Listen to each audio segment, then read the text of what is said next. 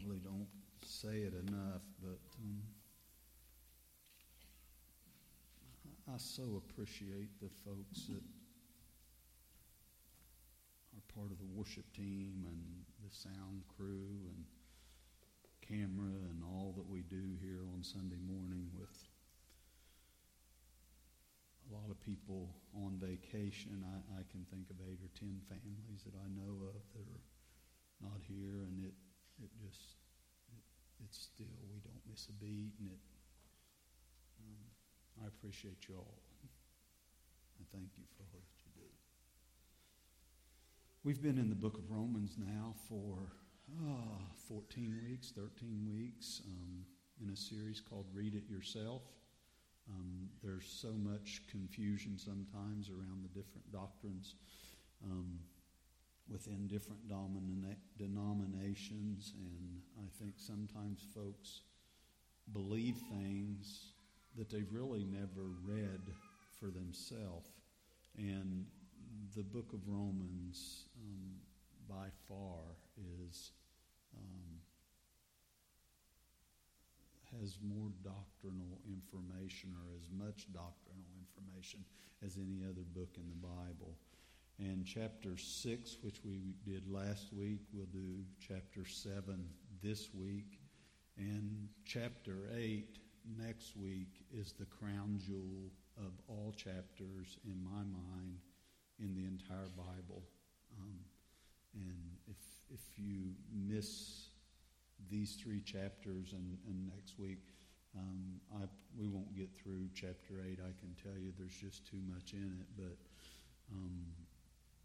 I hope you're reading this and not just taking my word for it. So many people believe things because somebody said it, and that doesn't make it the truth. And at least if you read it for yourself, you can understand. Romans 7 deals with the Christian and the law. Many denominations think we have to live by the law in order to be saved. And since we are saved by grace, some even argue that we are free to live as we please, and which we describe as an extreme license to sin. And human nature, though, does it not draw us to the extremes in life? I mean, we just have something within us that draws us to the extremes. And we are saved by grace. We've established that in the past few weeks. But we cannot ignore God's law. And others argue we are saved by grace, but we must live under the law.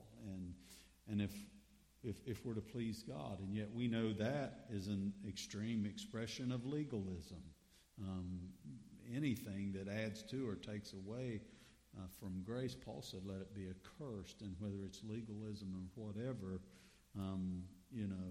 we have to constantly, keep a happy medium. And Paul answered the first group, the one that says we can live as we please, in Romans chapter 6, which we covered last week.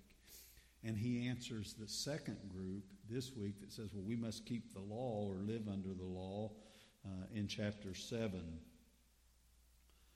The word law, which it's talking about the law of Moses, the 627, some will tell you different do's and don'ts and rules. The word law is used 23 times in this chapter, so he's trying to get a point across, obviously, when he talks about the law and the relationship with Christians to the law. And last week, Paul told us how to stop doing bad things. Know, reckon, and yield. And many of you made comments, thanks, I needed to hear that, I didn't understand. And yet this week he tells us we are not justified or saved by doing good things.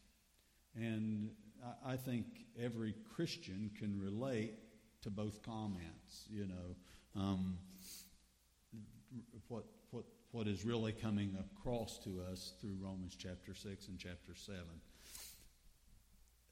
once we learn how to know what the truth is as we grow in our Christian walk, and we reckon those things to be true, and then we start yielding to the Holy Spirit, we start getting to a place that we feel like we have victory in our life over certain habits of the flesh. I mean, I think we all would testify, yeah, I think I got that under control now.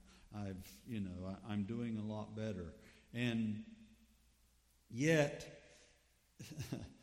we feel like we're becoming more spiritual. We will even get a tinge of, holier than thou. Man, I've really got this down. I'm doing good. And we start setting higher standards for ourselves. And we have these ideals of what a Christian,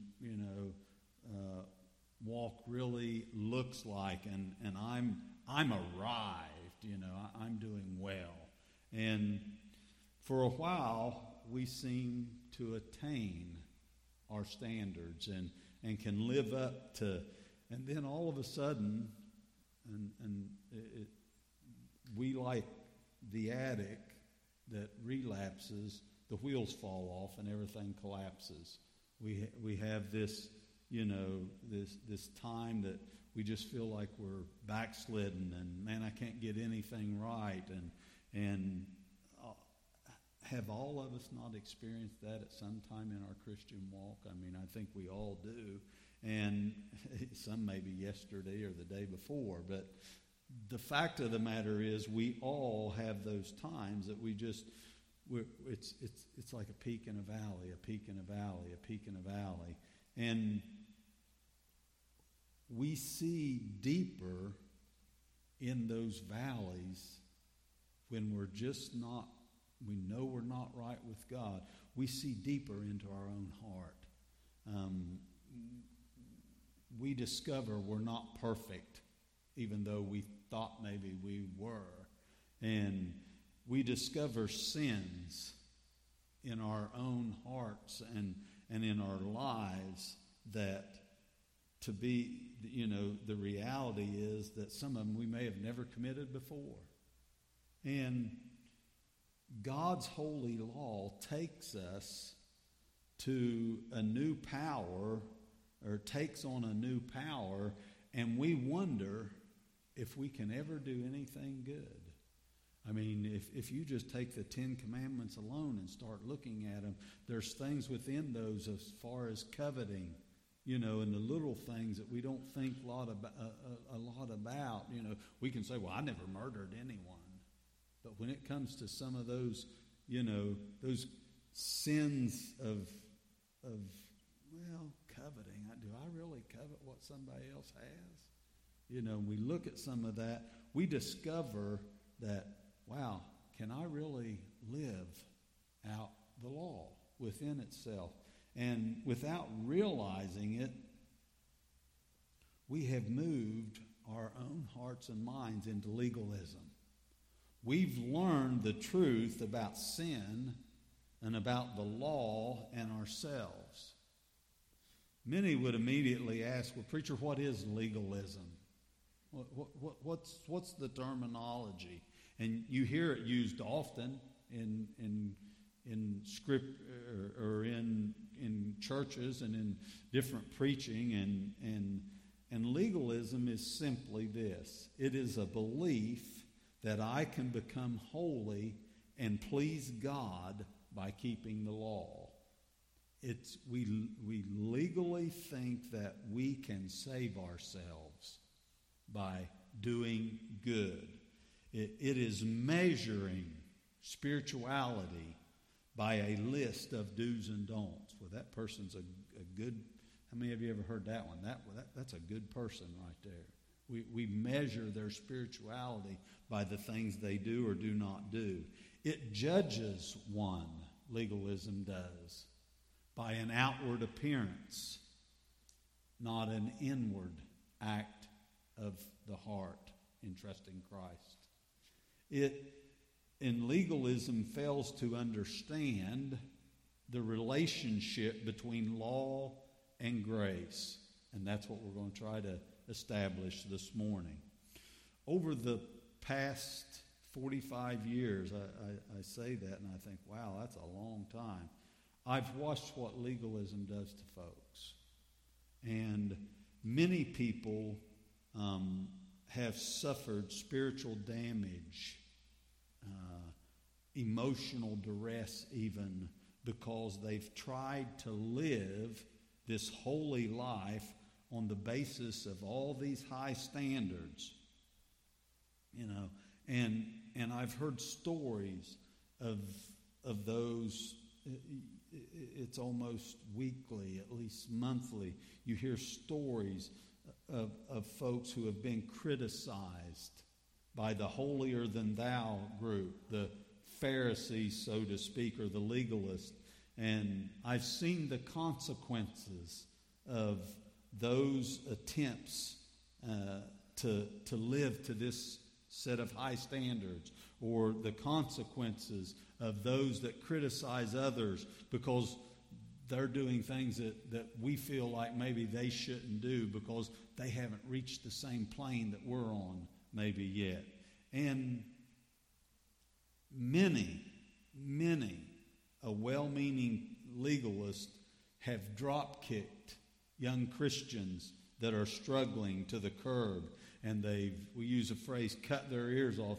Peter takes a sword and marks the ear off. And Christians cut other Christians' ears off because of, they're struggling to do the right thing.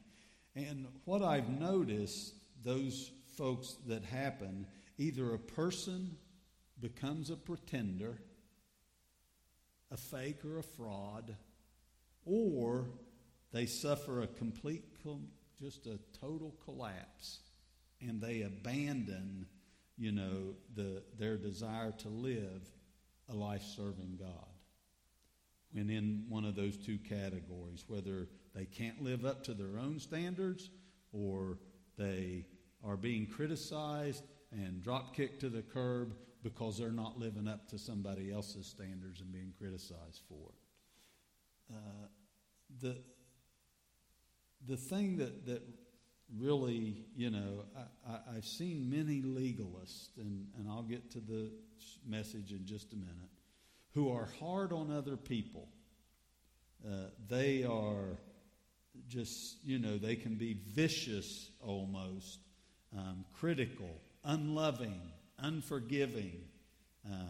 But it always amazes me how that people stand in judgment and criticize and condemn and hurt others, yet expect mercy and grace and forgiveness and understanding for themselves or for their family or for those that they like and keep company with. It's just amazing. And what we see is Christians can be the meanest, the cruelest people on the face of the earth when it comes to legalism. And Paul is trying in this passage here to keep his readers away from those devastating experiences in what he talks about. And he uses three topics. I want to read Romans 7, 1 through 6, and then we'll give you those three different topics that he talks about. Beginning in verse 1. Or do you not know, brethren, for I speak to those who know the law. He's talking to those this Jewish church that is there in Rome, that the law has dominion over a man as long as he lives. And he's asking a question. For the woman, and then he uses this illustration of marriage. He says, for the woman who has a husband is bound by the law to her husband as long as he lives. But if the husband dies, she is released from the law of her husband. So then, if while her husband lives she marries another man, she will be called an adulteress. But if her husband dies, she is free from the law, so that she is no adulteress. Though she has married another man.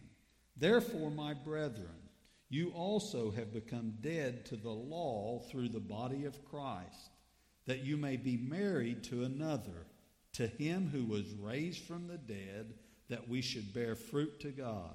For when we were in the flesh, the sinful passions which were aroused by the law were at work in our members to bear fruit to death.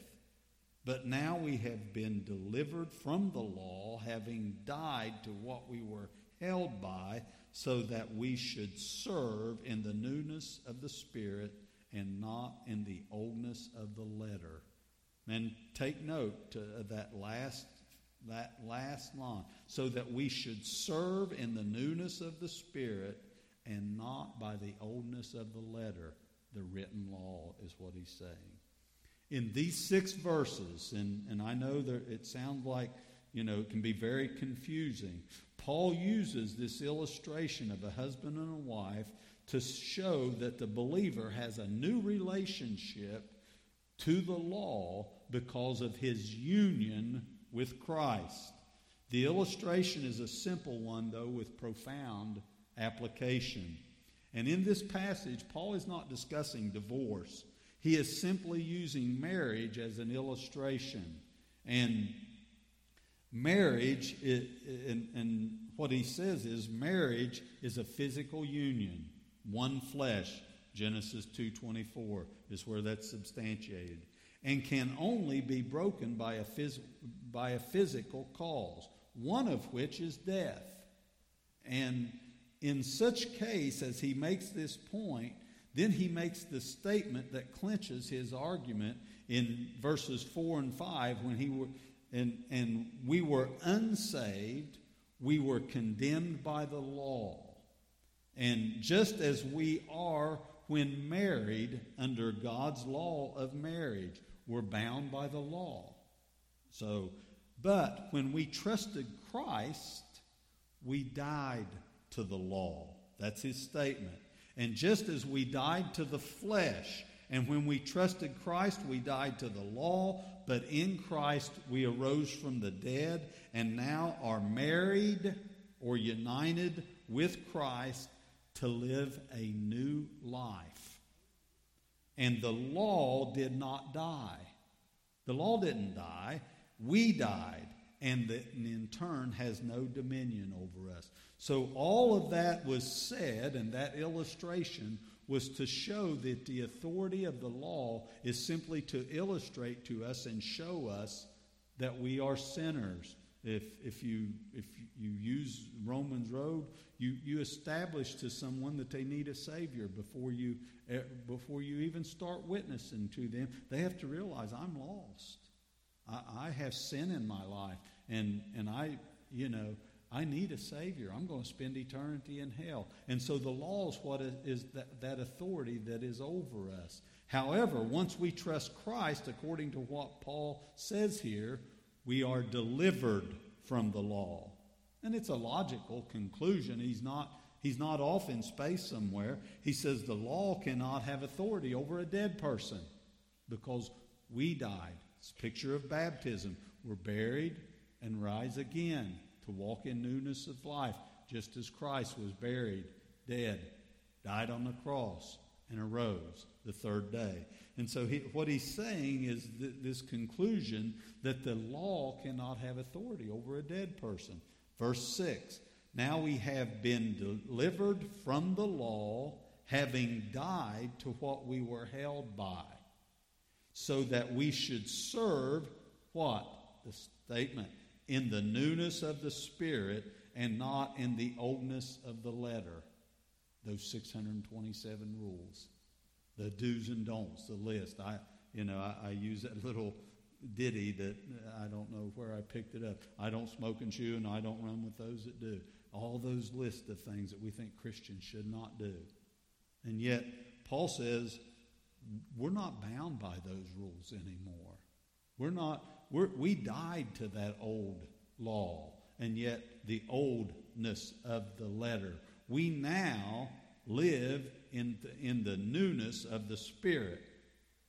And you say, well, what's that mean? It simply means that the motivation for our Christian walk, our lives now, does not come from the law. We don't have to go back to the law and say, I got to see what I'm not supposed to do today, and every time I go to do something, is it okay by the law? We as Christians were born again, put our faith and trust in Christ. We have a Holy Spirit that lives inside of us. And the Holy Spirit that lives inside of you, once you've trusted Christ, speaks to you as to how you should live. I call it the still small voice that we hear. And we were delivered that we might serve Christ and the newness of the Spirit that lives in us. You are led by the Spirit of the living God. And that in turn is the way that we live out grace, and this life, newness of life and newness of the Spirit is through the Holy Spirit's power. 2 Corinthians chapter 3, verses 1 and 3 gives us this. It says, written not with ink, but by the Spirit of the living God, not on tablets of stone. Now how much more literal can it be? Read it yourself. But on tablets of the flesh, that is the heart. Not the authority of the law anymore. We're under grace. We're under living in a life of where the Spirit of God, you have a relationship with the Holy Spirit, and it's not now that you got to go look and read all of that. Nothing wrong with it. I'm not saying you shouldn't read the Old Testament. You shouldn't. That's not what I'm trying to say. But the relationship with the Holy Spirit is step by step, day by day, moment by moment.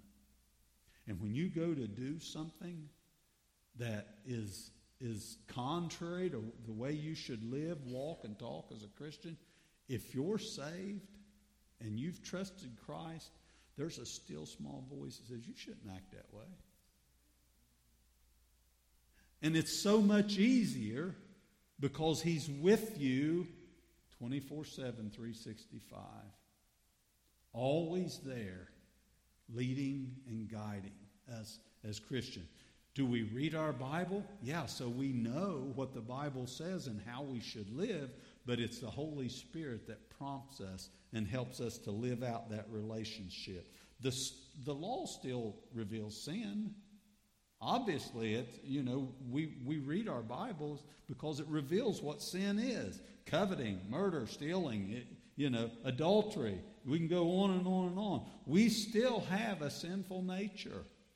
Paul is saying that in those verses that we read. He's still saying that we have this nature. And believers who try to live by a list of rules and regulations, they discover that their legalistic system, their rules and regulations, just create more lists of rules and regulations.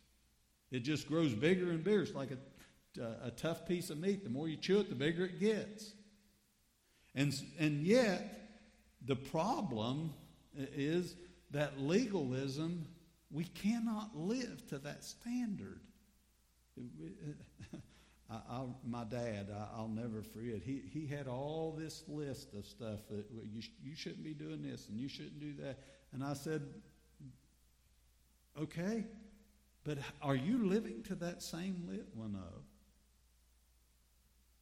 We can't, because we're not expected to. What we're expected to is, as Christians, is to live to what the Holy Spirit leads and guides and directs us, because we're all on a different plane and the Holy Spirit speaks to us differently. The young Christian that just got saved, that, is just nailed at the altar, doesn't get up and change their life completely immediately. They're just learning and growing. And yet some of us that may have been saved for 40 or 50 years, we know better. And so the Holy Spirit speaks to us about different things. And in turn helps us to live our Christian life. You say, well, I don't know that I believe that. Okay, let's read verses 15 through 20 and see what Paul says about this struggle that we're talking about. He says, for what I am doing, I do not understand. For what I will to do, that I do not practice. But what I hate, that I do. If then I do what I will not to do, I agree with the law that it is good. But now it is no longer, here it is, I who do it, but sin that dwells in me. For I know that in me, that is in my flesh, nothing good dwells. For to will is present with me, but how to perform that which is good, I do not find. For the good that I will to do, I do not do. But the evil that I will not to do, that I practice. Anybody here could raise your hand and say, yeah, that's me. Now, if I do what I will not to do, it is no longer I who do it, but sin that dwells in me. We're back to that sinful nature that we inherited. What we read is the struggle of two natures, the old and the new nature. You were born with a sinful nature. I don't know anybody that would say, I taught my kids to lie. And yet, how many of your kids ever told a lie?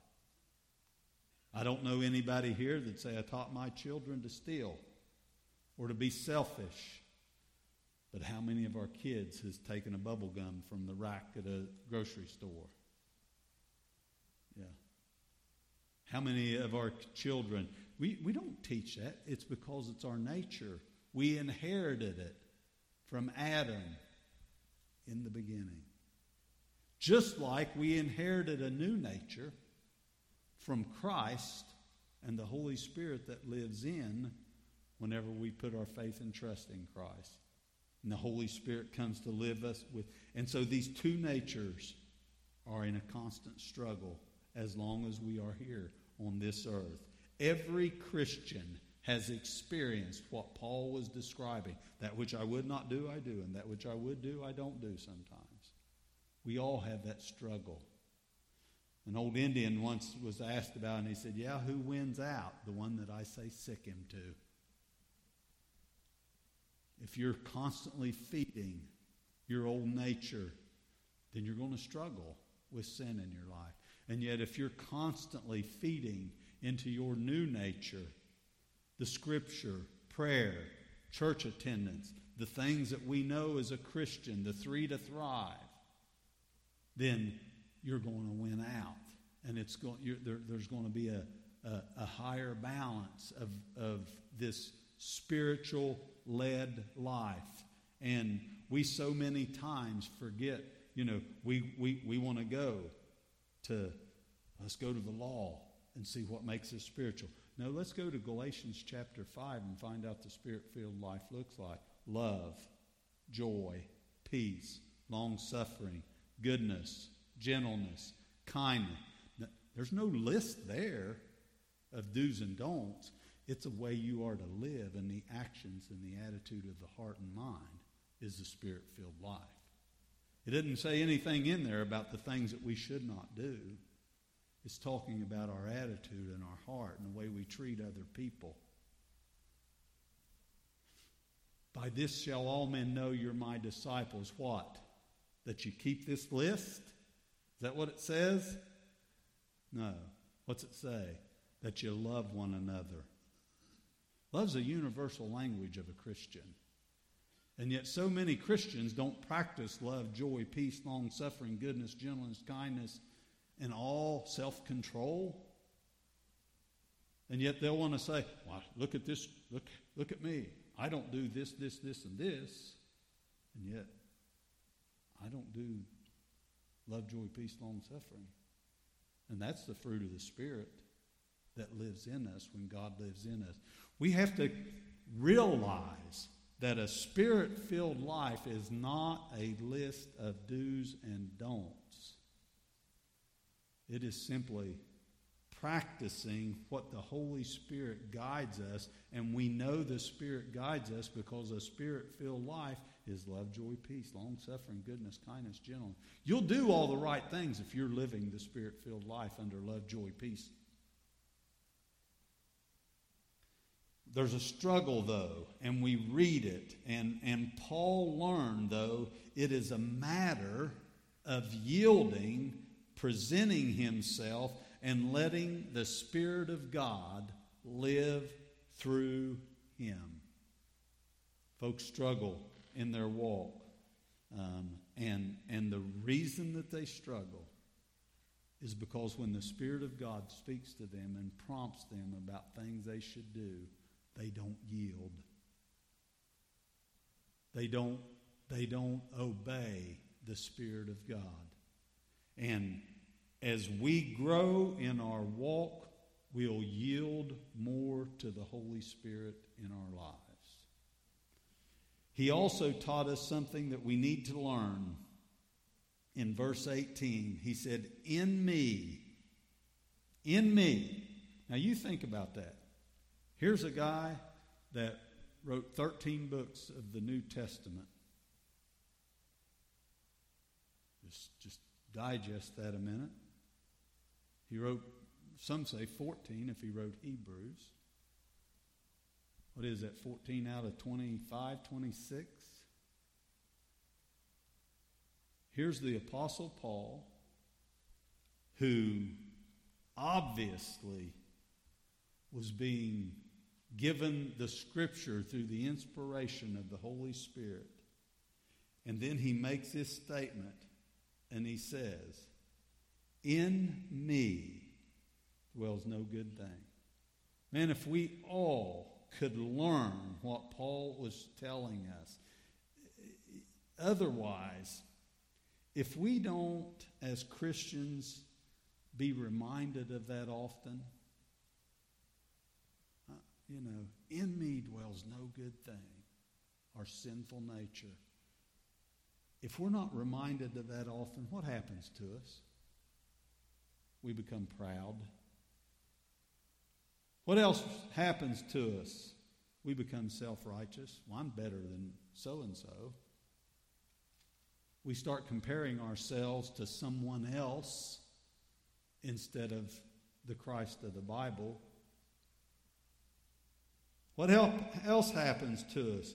We become individuals that live pious lives, thinking that, man, I've got it going on.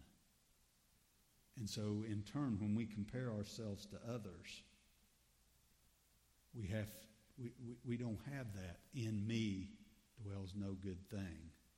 And when we get to that point, we quit glorifying God with our lives. Humility is something that is just not there in us, and we become of that legalistic nature, that Pharisee that is always saying, da-da-da-da-da, and pointing fingers at other people.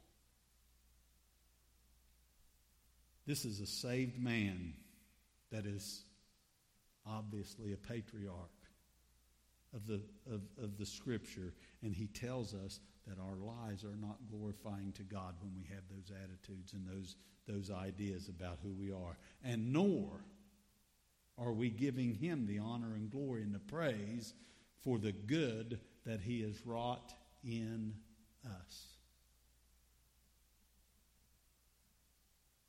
Verse 24, and with these closing remarks, he says, verses 24 and 25, O wretched man that I am.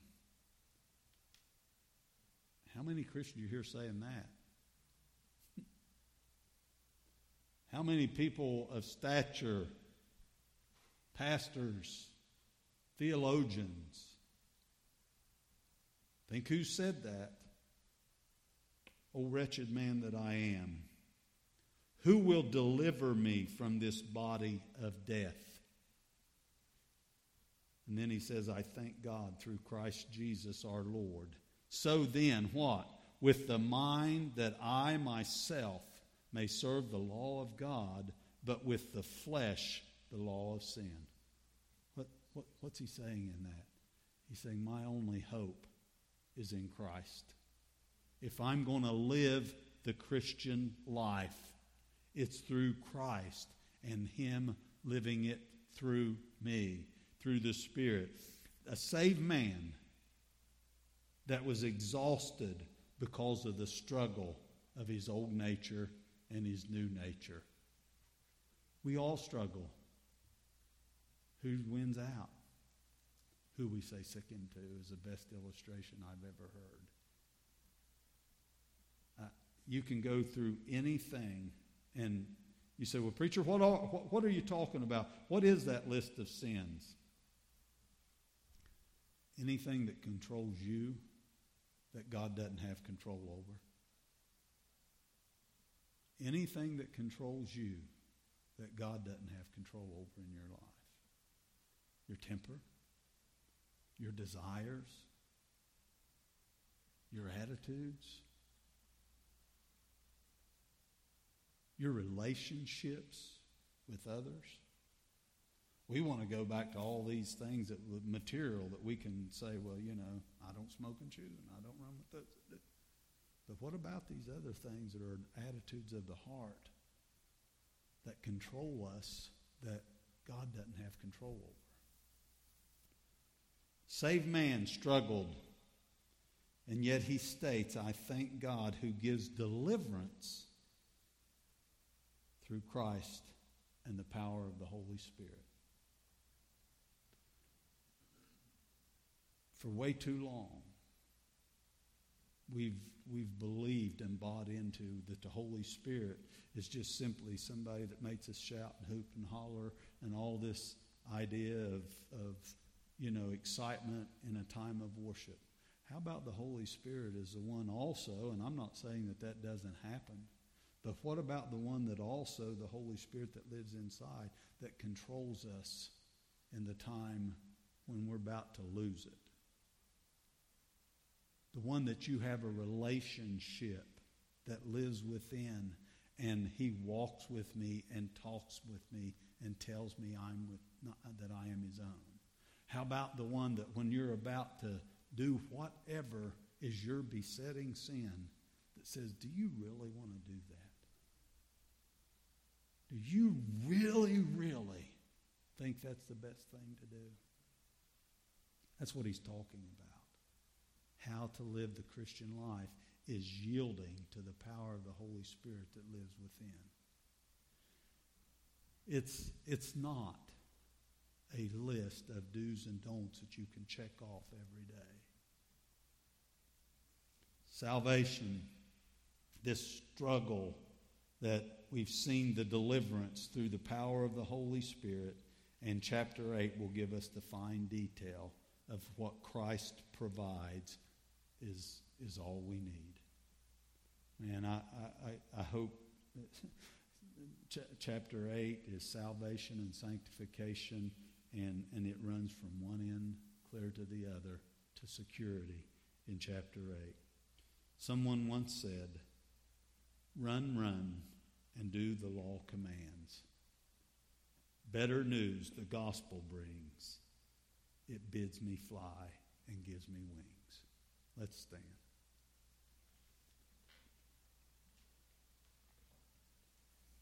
Father God, I